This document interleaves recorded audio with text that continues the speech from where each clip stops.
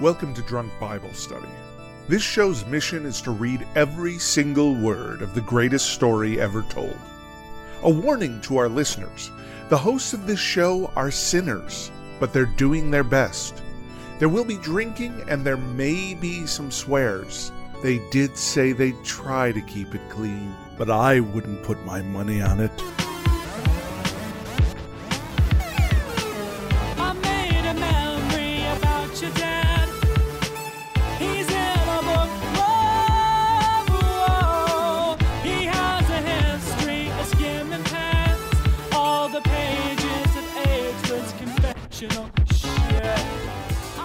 I'm Emily, and this is Drunk Bible Study, where my good friends Dedeker and Jace teach me, a born and raised atheist, all about the Bible. So Jason, Dedeker, how are we doing today? We are doing so good because today we are starting a new book. Wow. Yeah. Wow. I thought this day would never come. And dancing girls and throw some rice. No, that's a wedding. I do think there are trumpets in this book. I don't know about dancing girls or rice. But who knows? Great. We'll find out. There might be. So Exodus starts off with a bang with the story of Moses. And since I was a small child, the story of Moses has been like one of my favorite stories. Really? In the Bible. Yes. It's a story that goes on for a long time. Like there's a lot of plot points. There's a lot that happens. But it has been, the story of Moses has been made into like a film version so many times. And for good reason, because it's very cinematic. But I wanted to ask you, before we even get started, do you know anything about the story of Moses? I know that he has a staff. Oh, okay. At least all right. I always remember him in like long burlap robes with a staff. Okay. And he has a beard and he holds a giant thing called the Ten Commandments. And I think it's on one slab of rock. And he parts a sea, and they're leaving someplace, but I don't know where. Yeah. Okay. Anything else that you remember from, just are they cultural going to pastiche? Israel? We'll get there, but I'm just curious what you remember. Maybe they're going to Israel. Cool. Okay. Done. Okay. That's essentially it. Have you been told anything about Moses's origin story? Nah. Okay. Okay. Yeah. Nice. This is okay. Great. Guy. Yeah. This is exciting. He's okay. some dude. So where we left off last time was when we finished off Genesis. It was the very, very tail end of the story of Joseph.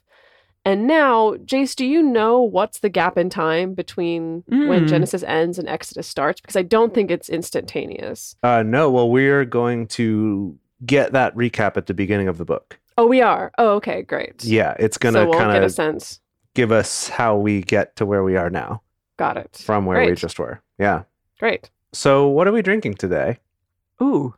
Well, so I have this apple crumble infused cider from Zephyr Cider Company in New Zealand.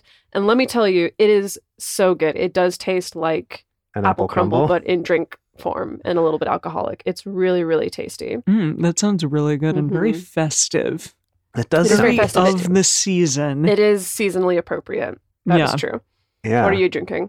Well, I am drinking a Mayberry IPA, which is made of Mayberries? No, it's just that's what it's called, the Mayberry IPA. I'm like, I don't know what a Mayberry is. I don't know either. I can look it up, but it's just called the Mayberry IPA. It's a local beer, and it's good. I mean, it's a light IPA.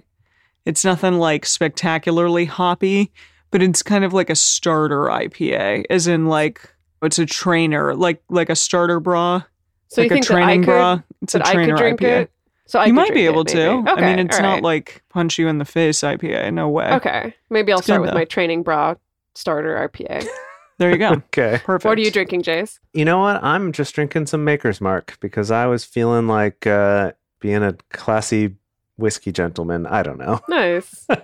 Cool. Solid choice. That's what I was feeling today. Yeah. Classic Excellent. whiskey boy. Okay, cool. So before we get into this, we wanted to ask all of our listeners to remember to read responsibly and drink responsibly.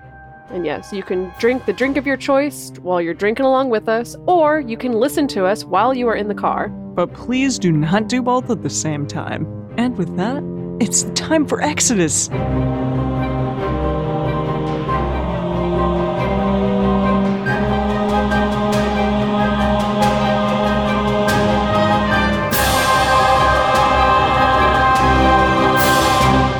Exodus chapter 1. Oh. Now. These are the names of the sons of Israel who came into Egypt. Every man in his household came with Jacob. Okay. We were just here. We were just here. Here we are again. But in case you took a break between books, which we did not really, but just the recap. All right. These are the names of the sons. Reuben, Simeon, Levi, and Judah, Issachar, Zebulun, and Benjamin, Dan and Naphtali, Gad, and Asher. All the souls who came out of the Jacob's body. That's what? Odd. Strange. What? Came out of the Jacob. Okay. That came out of the Jacob's body were 70 souls, and Joseph was in Egypt already. Joseph died, as did all his brothers and all that generation. Okay, so we're kind of jumping forward in time where... We're like, these people be dead. They are dead, yes.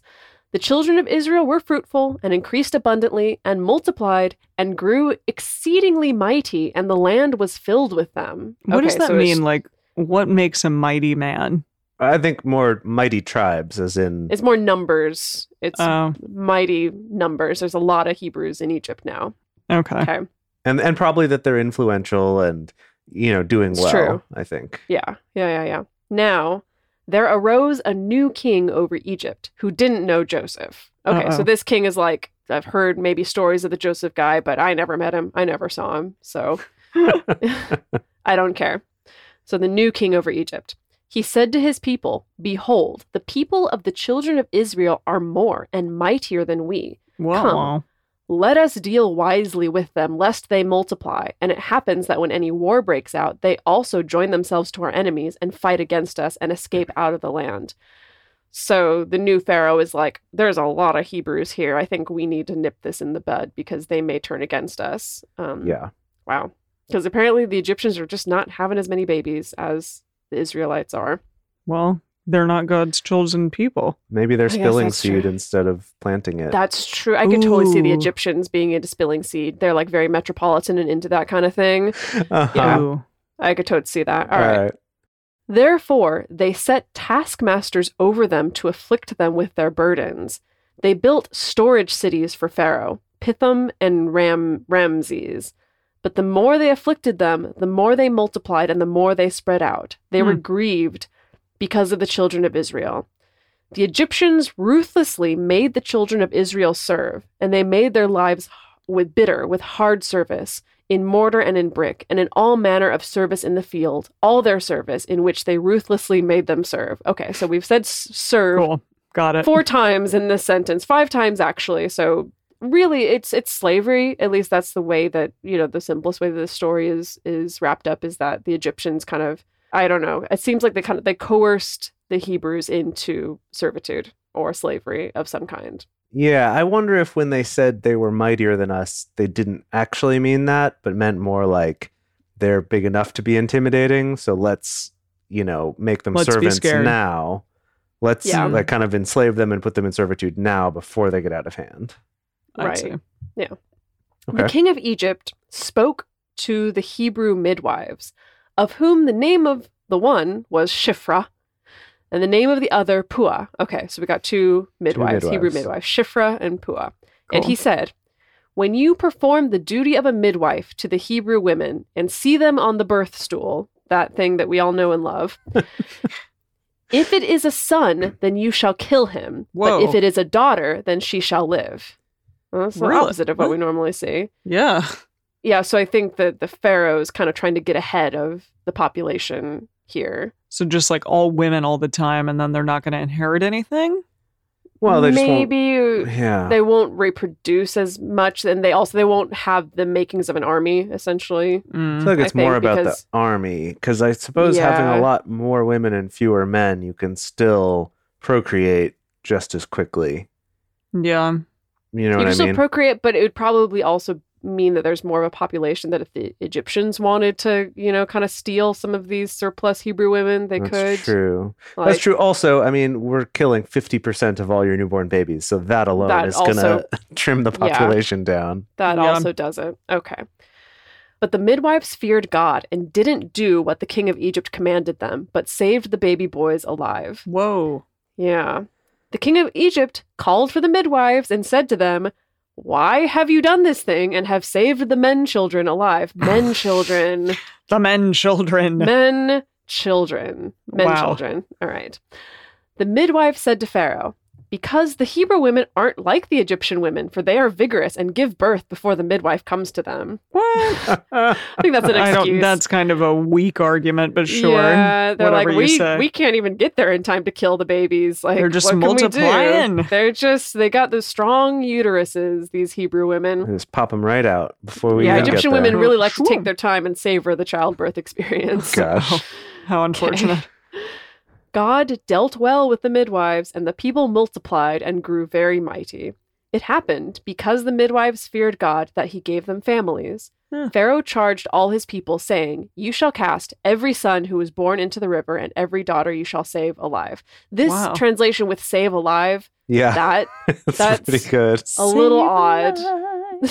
Yeah, seriously. I'm going to look up a translation because I'm curious Yes. how Let's do that that. phrase... We're saving them alive. hmm Right. It is very strange. I don't know why one would say that. Yeah, I mean, pretty much all the other ones either say save alive, but every daughter Really? ye shall save alive. Yeah, that's, let's see. Yeah, like King James is, and every daughter ye shall save alive. But all of the more modern-ish translations basically just says, and every daughter you will let live, or you will let every daughter live, or, but let the girls live is the Message Bible. Let those girls live. Oh, that's cute. Yeah, anyway, pretty basic. But I'm actually surprised at how many translations use this save alive expression. Yeah, that is Yeah. surprising. So you were asking earlier about kind of how much time goes by, and I did look it up, and actually that just now, from Jacob's family staying in Egypt and then dying after Joseph died, to Pharaoh ordering all the firstborn sons to be killed, or all of the sons to be Yeah. killed, Yeah. that was over 5, 6, 7. That was over 200 years, like 250 Oh, years wow. just went by. Goodness. Okay. So this was a long Jeez. process of enslaving the Israelites. I Yeah. see. Yeah, I guess that makes sense. So the new king, it makes sense the new king would show up and like wouldn't know anything about Joseph. It was just all he knows is like, why are all these Hebrews living in our land? They're not Yeah. us. They deal with sheep and have too Right. many babies. So we need to nip this in the bud. Got it. Right. I would not have gotten the impression it was that long. I would have thought maybe, 50 years or something, like one generation mhm. of people. Yeah, but no, this goodness. was a long time. We're several generations down the line now. Definitely. Wow. All right. Well, that was the end of that chapter. Okay, let's just keep on going. Yep. Exodus 2. A man of the house of Levi went and took a daughter of Levi as his wife. Wait, Well, the that's Levi? confusing. Yeah, the Levi. Uh-huh. Yeah, that Levi. I thought that he was guess. like way back in the day, Levi. Well, Levi was one of the 12 sons of Jacob. Yeah. Yeah. But you just said the word 200. Yes, but they became like the tribes of those people. So it's like a even man though of the house of Levi. Yes, I see. so I even see, though I see. Reuben's definitely dead and gone, you're still like of the tribe of Reuben, or of the tribe or house of Levi or Dan or Okay. whatever. Because if I need to remind you, Emily, that Father Abraham had many sons, and many sons had Father Abraham. I am And we're one of talking, them, like, and so are everyone. you. So Oh, I am one no. of them, and so are you. So we're all sons of Abraham. Well, And praising okay. the Lord. Yes. And we're all praising the Lord, right? So Maybe you are. so in this, like a daughter of Levi and a man of the house of Levi just means a descendant, right? I see. Cool. Okay. The woman conceived and bore a son. And when she saw that he was a fine child, she hid him 3 months. okay, you wait. are a So fine child. okay, because I can understand if it's like, okay, you give birth to a baby boy and you don't want to kill it because it's your baby, so you Right. hang on to it. But I love this qualifier that it's like she had to first see that he was a fine child. Like And he it was, wasn't like so I'm disappointed in this one. I really don't mind, but it was like, oh, this is a sweet baby. I gotta hang on to this one. I like that you This say a is awesome sweet baby. a sweet baby. It's like, oh, sweet baby. It's like, no, I mean a sweet baby. No, I mean like a sick baby is what I'm It's like referring to. super sick. Oh man. Yeah, I'm looking up some other translations. What some of them are mentioning is saying healthy and beautiful. And so I think it is Oh, kind of like we sweet. talked about before with naming children later on. Yeah, That it's like because a lot of children would die early on after being born, it's kind of like once she saw he's healthy enough and I guess beautiful, then she hid him away. How important that is. Yeah. All right. So she hid the baby. I can imagine it must be hard to hide a baby. Well, apparently because it's probably not easy. If we go on, when she could no longer hide him. She's like, this baby is just like keeps crying and carrying on. Like, it's hard to hide this baby. Well, because they don't cry very much right away, but kind of. Do they not? Yeah, like newborn babies don't cry a lot, but after they get a little bit older, they cry more. Yeah. Interesting. They learn that that's a thing that they can do to get fed. Yeah. It's all downhill from there. Exactly. When she could no longer hide him, she took a papyrus basket for him and coated it with tar and with pitch. She put the child in it and laid it in the reeds by the river's bank. His sister stood far off to see what would be done to him. Okay, hang on. So she's basically like, okay, we can't hide this baby in the house anymore. And it's unclear. Like, I think this part has very much been up to interpretation in many different film versions. It's unclear if it's like, was this a moment of duress where it's like, there's some Egyptian guards coming and I can't hide this baby. And so I need to like hide it in the rivers, like someplace that they're not going to find it clearly. Or was this more of a like, somehow this is going to be a temporary solution until I figure out how to actually hide this baby. And in the meantime, we're going to just like keep him in the river. Like I'm not sure. Yeah. So she put him in this little papyrus basket that she sealed up with tar and pitch and placed it in the reeds by the river's bank. Oh my God, I just realized this is going to be Moses. Oh, you just realized that? So you do know things. No, but I mean, like, who else would it be? Okay. All right. Yeah, it's definitely like the beginnings of a very mythological origin story. Yeah, Right. for sure. It's like some reed baby. He's going to be a big deal. Just you wait. Right. It's like a peach boy in Japanese fairy tales. Was he also left in a river? Was he born in a peach? He came out of a peach, yeah. There's definitely this theme with mythology, and I know that he wasn't born out of this reed basket, but I think there's this theme of like that your epicness even starts when you're a baby. That's how you know you're really epic. Yeah. Yeah. How would you be born of a peach? Magic. Yeah, you know. It's like that movie Face Off when Nicolas Cage just looks at that woman. What? Sorry, no, I'm going to let you keep going. On. That was the last thing I was expecting you to say, so. No, he's eating this peach and he's like, I could eat a peach for days. And he just is like, he's like grossly eating it at her. Yeah. I could eat a peach for days. It is real creepy. Anyways, that was a huge non sequitur. Why don't you talk about this river boy? Okay. Let's This come back to reed the river boy. Pharaoh's daughter came down to bathe at the river. Her maidens walked along by the riverside. She saw the basket among the reeds and sent her handmaid to get it. She opened it and saw the child. And behold, the baby cried. Whoa. She had compassion on him and said, "This is one of the Hebrews' children." Dun, dun, dun. Then his sister said to Pharaoh's daughter, Oh, okay. So wait, Moses' sister she was watched sitting, this happen. watching over the basket, and then she jumped in. Okay. So then his sister said to Pharaoh's daughter, "Should I go and call a nurse for you from the Hebrew women, that she may nurse the child for you?" Pharaoh's daughter said to her, "Go." The maiden went and called the child's mother, because her mom also, I guess, Yeah, she's exactly. her sister. Oh, here's a random woman. Yeah, I'm just going to That's find a Hebrew lady. Yeah, just random. Yeah. Not the mother, obviously. Okay, so No problem. Pharaoh's daughter said to her, "Take this child away and nurse him for me, and I will give you your wages." The woman took the child and nursed it. The child grew, and she brought him to Pharaoh's daughter because he became her son. It doesn't say because, it just says, and he became her son. Yes, and he became her son. Got it. That's so the weird. child grew, she brought him back to Pharaoh's daughter, and he became her son. So do you think the mom, like, did this just because then, like, he would be safe? That's the entire reasoning behind this? I don't know if the mom had this. I mean, that seems a little far-fetched that the mom would plan, I'm going to hide my baby in the river and Pharaoh's daughter's going to come and find him and then want to adopt him. Like, that seems like a little bit too much to plan. I don't think the mom had a plan other than, like, I need to hide this baby. I had never considered this before, but if I'm going to leave aside all the ways this story has been told to me before, Pharaoh's daughter came down to bathe at the river. That's probably something she does with some regularity. Interesting. At that spot, perhaps. It's not out of the question that these people would have known that she would go there. See? Interesting. That had never in a million years occurred to me. But well, sometimes you need people who know absolutely nothing exactly to give you a new perspective on life and on these Bible stories.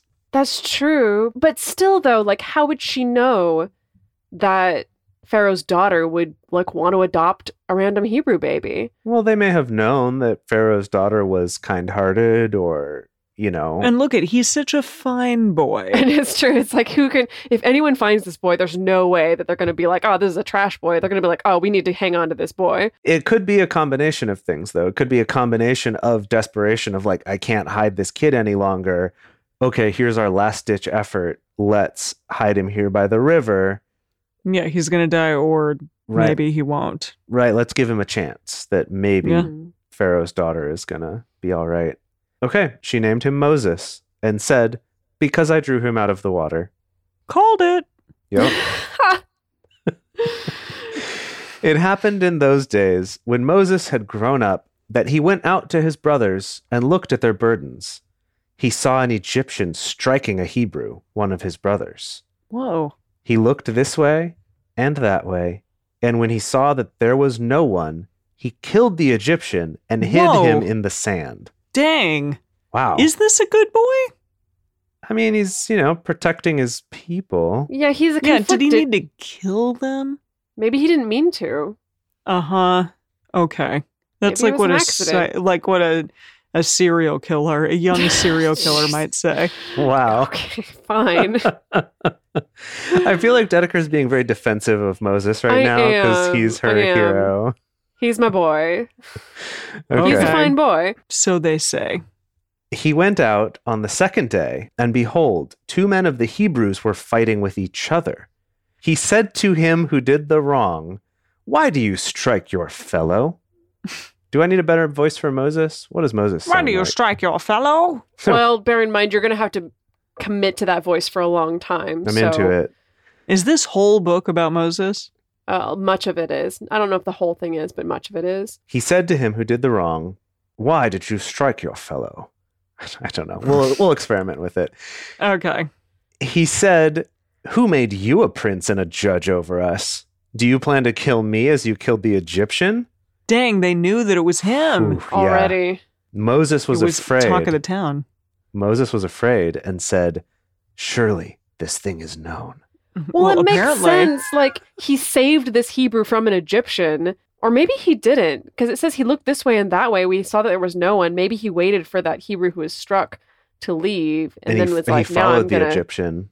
Then he struck him in a different way. Yeah, but somehow someone found out. Someone saw. Someone tattled. Wow. Okay. Continuing on. Now, when Pharaoh heard this thing, he sought to kill Moses. Nah. But Moses fled from the face of Pharaoh and lived in the land of Midian, and he sat down by a well. It just seems like such a inconsequential detail. He sat down by a well. Now, the priest of Midian had 7 daughters. They came and drew water and filled the troughs to water their father's flock. The shepherds came and drove them away, but Moses stood up and helped them and watered their flock. I think I'm seeing a theme here with Moses so far, kind of that he likes water, standing up for the underdog. Yeah, that's a good theme for sure. Right. Okay. When they came to rule their father, he said, "How is it that?" Wait, what? Oh, I see. When the women came back. Okay, so when they came to rule their father, he said, "How is it that you've returned so early today?" They said, Nice rule voice. Thank you. Yeah. They said, "An Egyptian delivered us out of the hand of the shepherds, and moreover, he drew water for us and watered the flock." An Egyptian. He said to his daughters, "Where is he?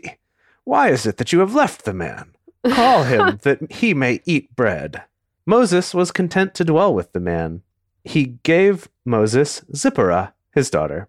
Wait, how old is Moses at this point? Because I kept thinking of like a 15-year-old boy. I mean, maybe. Well, he's Maybe he's old enough to kill a man and old enough to be given a daughter for marriage. Dang. It is, let me just say before you finish this chapter, things are happening so fast. Like, I feel like even faster than Genesis. Like so many things in the first 2 chapters of this book. But this is like it's all exposition right now. So I forgive it. You know what I mean? Okay. All right. Like, There's a lot of exposition. I'm looking Nailed up. it. Yes. Well done. Just was like going to keep going right over that Just one. Let's not.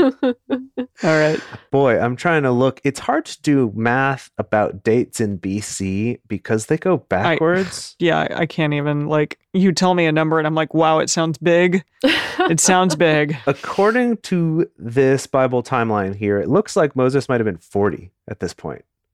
What? Wow, okay. Gosh. What happened? Like, what? Or in his late 30s, maybe? Dang. I could see that. Or late 30s to 40-ish. Goodness. Jeez. Yeah. Wow. So anyways, he gave Moses Zipporah, his daughter. She bore a son, and he named him Gershom, for he said, I have been a sojourner in a foreign land. He's suddenly a cowboy. Yeah. But he did. I think in other translations, that line is, I've been a stranger in a strange land, which is where that book title comes from, is from that Bible verse. Mm-hmm. Is Moses saying, I've been a stranger in a strange land. Yeah. Yeah. It happened in the course of those many days that the king of Egypt died. Oh, finally, that asshole. Dang, yeah. And the children of Israel sighed because of the bondage, and their cry came up to God because of the bondage. That makes cries, louder. Yeah. The bondage does. Yeah. God heard their groaning, and God remembered his covenant with Abraham, with Isaac, and with Jacob. Once again, God's like, oh, whoops. Ooh, that's right. Like I've when he remembered Noah. Noah. Here, haven't I? I feel like God just like sits up there with a martini most days. And then he's like, oh, crap. Well, keep reading. No, that totally fits with this image. Keep reading, Jace, to the last verse. God saw the children of Israel, and God was concerned about them. That totally fits the martini image where he's like, I'm not doing anything about it quite yet, but I'm just really concerned about these kids here. Jeez. Slipping the martini. There's some stuff going on. I'm going to take a sip of this martini. Wow. There was a lot that happened in those first 2 chapters. Yeah, seriously. So much happened. But again, Moses aged like 40 years. But we're setting up the exposition, right? Like we want to just rush through the backstory so we can get to the real meat of the story here. It's just that like most cinematic retellings of the story spend a lot of time in these first 2 chapters kind of really filling in the gaps. Because it jumps forward in time a bunch. It's like you don't know anything about his childhood. You don't know anything about him living literally as royalty of Egypt. You know, and so I think a lot of like films have kind of tried to fill in those parts of the story essentially because there's a lot of interesting potential there, right? Yeah, totally. There was a movie that I remember watching as a kid that also had a baby who got put into a basket and kind of sent down the river and found by someone. And it wasn't Prince of Egypt or the 10 Commandments? No, it was like a fantasy story, like unrelated to Bible anything, but clearly was using the same imagery. Are you thinking of The Secret of Roan Inish? No. The Secret of Roan Inish was like they built like that floating cradle that they would put out on the sea, and then it escaped one day with a baby in it. And then he lived with the seals. What? Haven't you? I don't know this movie. You haven't seen this movie? Is fantastic. The Secret of Roan Inish. It's all about like Irish folklore and stuff. It's an amazing movie. I have not heard of such a film. Yeah, I wish I could remember the name of it. Willow. You remember this movie? Oh yes, that did happen in Willow. That's right. What's Willow? The Daikini baby, the human baby that they found in the river. Yeah, Willow was this movie that came out in 1988, and I remember really liking as a kid. Well, that was the year I was born. I still saw it. It was a year after I was born. I still ended up seeing it when I was a little kid. It's a solid film. Yeah, but so this is sort of like the chosen ones type of thing, and the baby's put in the river, and this dwarf finds it, and he ends up having to take care of it and using it to like battle the evil queen. Again, like kind of high fantasy kind of stuff. That's a great movie. Anyway. I never made the Moses connection. Yeah, I remember at some point in my childhood making that connection, but then it just came to me when we were talking about that story. I was like, wait, I remember this movie. Wow. Okay. Well. All right. Whoa. Okay. Here we are. Exodus 3. Okay. Now Moses was keeping the flock of Jethro, his father-in-law, the priest of Midian, and he led the flock to the back of the wilderness and came to God's mountain, to Horeb. Somehow the image of to the back of the wilderness, I just was imagining them like on stage with little cardboard, cutouts of the wilderness, and he took them like to the back of it. Like, I don't know. All the way up stage. Yeah. I know, that's a very strange imagery. Yeah, the back of the wilderness. The angel of Yahweh appeared to him in a flame of fire out of the midst of a bush. He looked, and behold, the bush burned with fire, and the bush was not consumed. Wait, is that the burning bush? Yeah, or was there a burning bush before? No, this is the one. No. This is the one and only, the OG burning bush. Okay, I've heard of this. Right. So that's random. So this is that's also really random. Significant because Yahweh is talking to people directly again, but in a new way. He hasn't been doing that in a while. That's true. Right? Like God never spoke directly to Joseph even. He spoke to him with dreams. That's true. But never actually talked to him in the same way that he did with Isaac and / Israel and Jacob. Yeah. So he's trying this new bush software. I assume the advantage is getting people's attention and getting you to take it seriously. Yeah. Assume? Yeah. Okay. Yeah. Or he's just kind of like, I'm gonna try something new. Yeah. He's like, whatever. Today. I can be a bush. I'm gonna be a burning bush. Let's do this. So, all right. He looked, and behold, the bush burned with fire, and the bush was not consumed. Moses said, I will turn aside now and see this great sight, why the bush is not burnt. When Yahweh saw that he turned aside to see, God called to him out of the midst of the bush and said, Moses, Moses. Is that God's voice? No, I love it. Well, it's God's burning voice. Yeah. His burning voice. It's just him when he's burning, okay, as a bush. Mm-hmm. Okay. He sounds like a smoker. Yeah, he might be. Well, because he was burning. Mm-hmm. Makes sense. Thank you. He said, here I am. No, this is Moses. No, that's Moses. Oh. He said, here I am. Yeah, there you go. He said, and I think this is God, don't come close. Take off your sandals from off your feet, for the place you are standing on is holy ground. Moreover, he said, I am the God of your father, the God of Abraham, the God of Isaac, the God of Jacob. Moses hid his face, for he was afraid to look at God. Oh, this is the whole what are you doing? Averting my eyes, O Lord. Oh, he's like, don't divert your, don't grovel. So sick of it. What is this from? Why are you guys... Think about, I don't know. It's from Monty Python and the Holy Grail. Yeah. But think about the fact that we're not on Joseph, we're on Moses now, that Moses, up to this point, he's been raised as an Egyptian. He knows he has some Hebrew heritage, but he probably didn't have any connection to the religion or to Yahweh, really. Maybe he had an intellectual sense of this is what the Hebrews worship. And so that's why God has to be first God's like, hey, Moses, over here.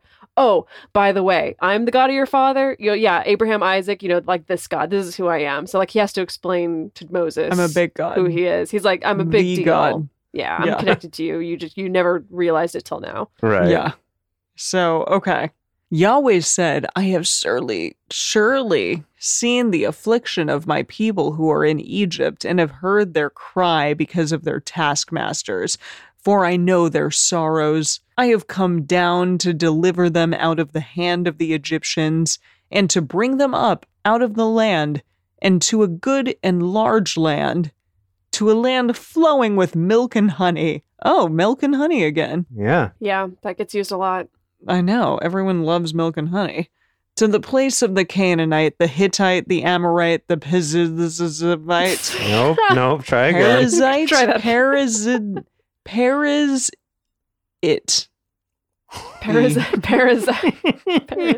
Parasite? Surely it's parasite. Must be. Or parasite. Parasite. The Hivite and the Jebusite. I think Jebusite is how you would say that. Jebusite. Love it. Now, behold, the cry of the children of Israel has come to me. Moreover, I have seen the oppression with which the Egyptians oppresses them. This is still God. This is still God. You're not doing the voice anymore. Sorry. Come now, therefore.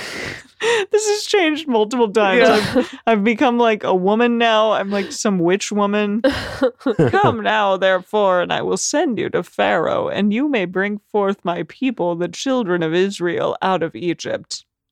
Moses said to God, who am I that I should go to Pharaoh and that I should bring forth the children of Israel out of Egypt? Yeah, Moses is like, I literally just met you. I had no idea there was any connection until today. Like, I'm living a peaceful life with these sheep. He said, and I'm assuming this is God, certainly I will be with you. What? I love it. No, do it. I don't know. The beer is talking. I can't, okay?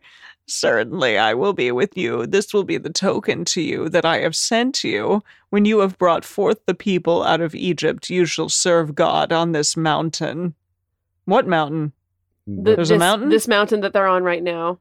They're on a mountain? Yes. I thought they were near a bush. Yes, a bush. It is possible for bushes to grow on mountains. No, they were in the bush on a mountain. I thought they were in the back of the wilderness. Back of the wilderness, and they're at God's mountain, which is Horeb. Okay. That's where they are. Okay, got it. Yes. Okay, glad you knew that. Okay. Moses said to God, behold, when I come to the children of Israel and tell them, the God of your fathers has sent me to you, and they ask me, what is his name? What should I tell them? God said to Moses, I am who I am. Okay, no, hang on. Sorry, Emily. That line was all in caps. So okay, sorry. I am who I am. I don't want to like scream into the microphone. Could you maybe that's essentially maybe put some reverb on it? I am who I am. Nice. That's pretty good. That's good. Yeah, I like that. That's good. It's good. And he said, you shall tell the children of Israel this. I am has sent me to you. What? I am has sent me to you. What? He is the great I am. I am. It's just I am who I am, or I am that I am. Oh. Right. That's in Mary, Did You Know? Oh, yes, the great I am. The great I am. Yep, that's where it comes from. Did you never understand that line before? I don't understand any of that song. Well, okay. I just sang it. It'll be a few years till you understand it. And then even then, that's a maybe. Yeah, because that's about Jebus and this is about God. But wait a minute, are God and Jesus the same person and also the Holy Ghost? Whoa, okay, Emily. We've skipped to like final semester of theology school. We'll get there eventually. No, we never will. Okay. But this is our first reference to one of the names of God being I am, or I am who I am. That's a name of God? Yeah. Doesn't he have a lot of names already? He does, but this is one more. Why not? All right. Why not? Yeah. I am has sent me to you. God said, moreover to Moses, you shall tell the children of Israel. God's voice. Oh, well, I know, but God like is thinking things or like becoming less burned at this moment. All right. Okay, fine. All right. God said, moreover to Moses, you shall tell the children of Israel this. Yahweh, the God of your fathers, the God of Abraham, the God of Isaac, and the God of Jacob has sent me to you. This is my name forever, and this is my memorial to all generations. Go and gather the elders of Israel together and tell them, Yahweh, the God of your fathers, the God of Abraham, of Isaac, and of Jacob. Good Lord. It's like Daenerys again. Seriously. The Daenerys, breaker of chains, mother Jacob, of dragons. Abraham, Isaac, and everyone else on this frickin' planet, has appeared to me saying, I have surely visited you and seen that which is done to you in Egypt. And I have said, I will bring you up out of the affliction of Egypt to the land of the Canaanite, the Hittite, the Amorite, the Perez Hiltonite, the Hivite, and the Jezubite, Jebusite. to a land of to a land flowing with milk and honey. Sweet. Milk and honey for days. Yeah. They will listen to your voice, and you shall come, you and the elders of Israel, to the king of Egypt, and you shall tell him, Yahweh, the God of the Hebrews, has met with us. Now please let us go 3 days' journey into the wilderness, that we may sacrifice to Yahweh our God. Sacrifice? They're going to take some animals and sacrifice them? Yeah. still a thing that's being done at this time. It's still popular. It's going to be popular for a long time, Emily. Hating it. Yeah. I know that the king of Egypt won't give you permission to go. No, not by a mighty hand. I will put forth my hand, bam, and strike Egypt with all my wonders, which I will do in the midst of it. And after that, he will let you go. I will give this people favor in the sight of the Egyptians, and it will happen that when you go, you shall not go empty-handed. But every woman shall ask of her neighbor and of her who sojourns. There's no R. Sojourns in her house, jewels of silver, jewels of gold, and clothing, and you shall put them on your sons and on your daughters. You shall despoil the Egyptians. Okay, this is news to me because, yes, Sunday school got the whole burning bush story. God shows up, says, go ask for your people back, and I'm going to bless them. This part of, you're also going to steal gold and silver and jewels from the Egyptians, that's new. No one told me that part of the plan. Exactly. No one told me that part of the plan. I feel like this story was always told to me that it's no. The plan is just get the Hebrews out of slavery. But this, you're going to despoil the Egyptians? That's major. Yeah, you're going to get all their stuff. Although, you know what, though? Not in keeping with the story we've had so far, where it's No, it's not surprising. It's just different from how it was told to me. It makes it seem less noble. It's very noble if the story is just, I'm going to go rescue my people. It seems less noble if it's I'm going to rescue my people. Oh, and I'm going to try to take as much commercial goods as I possibly can on the way out. Well, they got to have some, goods to start their new life is all that I'm saying. Some spoils. So. Some spoils. Can I ask you two something? What's that? What? Because I knew that we were starting this about Moses, I just had this song stuck in my head. When Cameron was in Egypt's land, let my Cameron go. Wait, what? Let my Cameron go? What was that from again? Ferris Bueller's Day Off. Yeah. Oh, I see. Oh, it's Let My People Go? It's not Let My Cameron Go? Yeah. Whoops. Okay. Well, we're going to get to the actual Let My People Go line later on. That's going to come a little bit later on. Yeah. Oh, see? Yeah. Okay. But this is setting that up, right? But who's Cameron? He's the guy from Ferris Bueller. Oh, but he's not saying... He's not in the story. He's not in the story or the song. He's not in the song. Who is it in the song, then?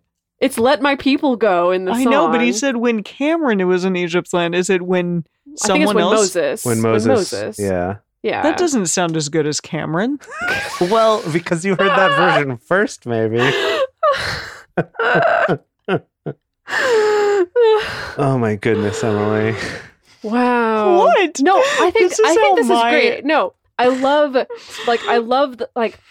just love getting a snapshot of your exposure to the Bible is in these weird little piecemeal, scattered pieces all across culture. And so it's trying to reframe the Bible based on those little weird cultural enigmas and outliers that show up. That's really fascinating. But there's a lot of different names in the Bible. Yeah. I mean, and so I just scrolled a bunch of them. And so I figured that Cameron was in there.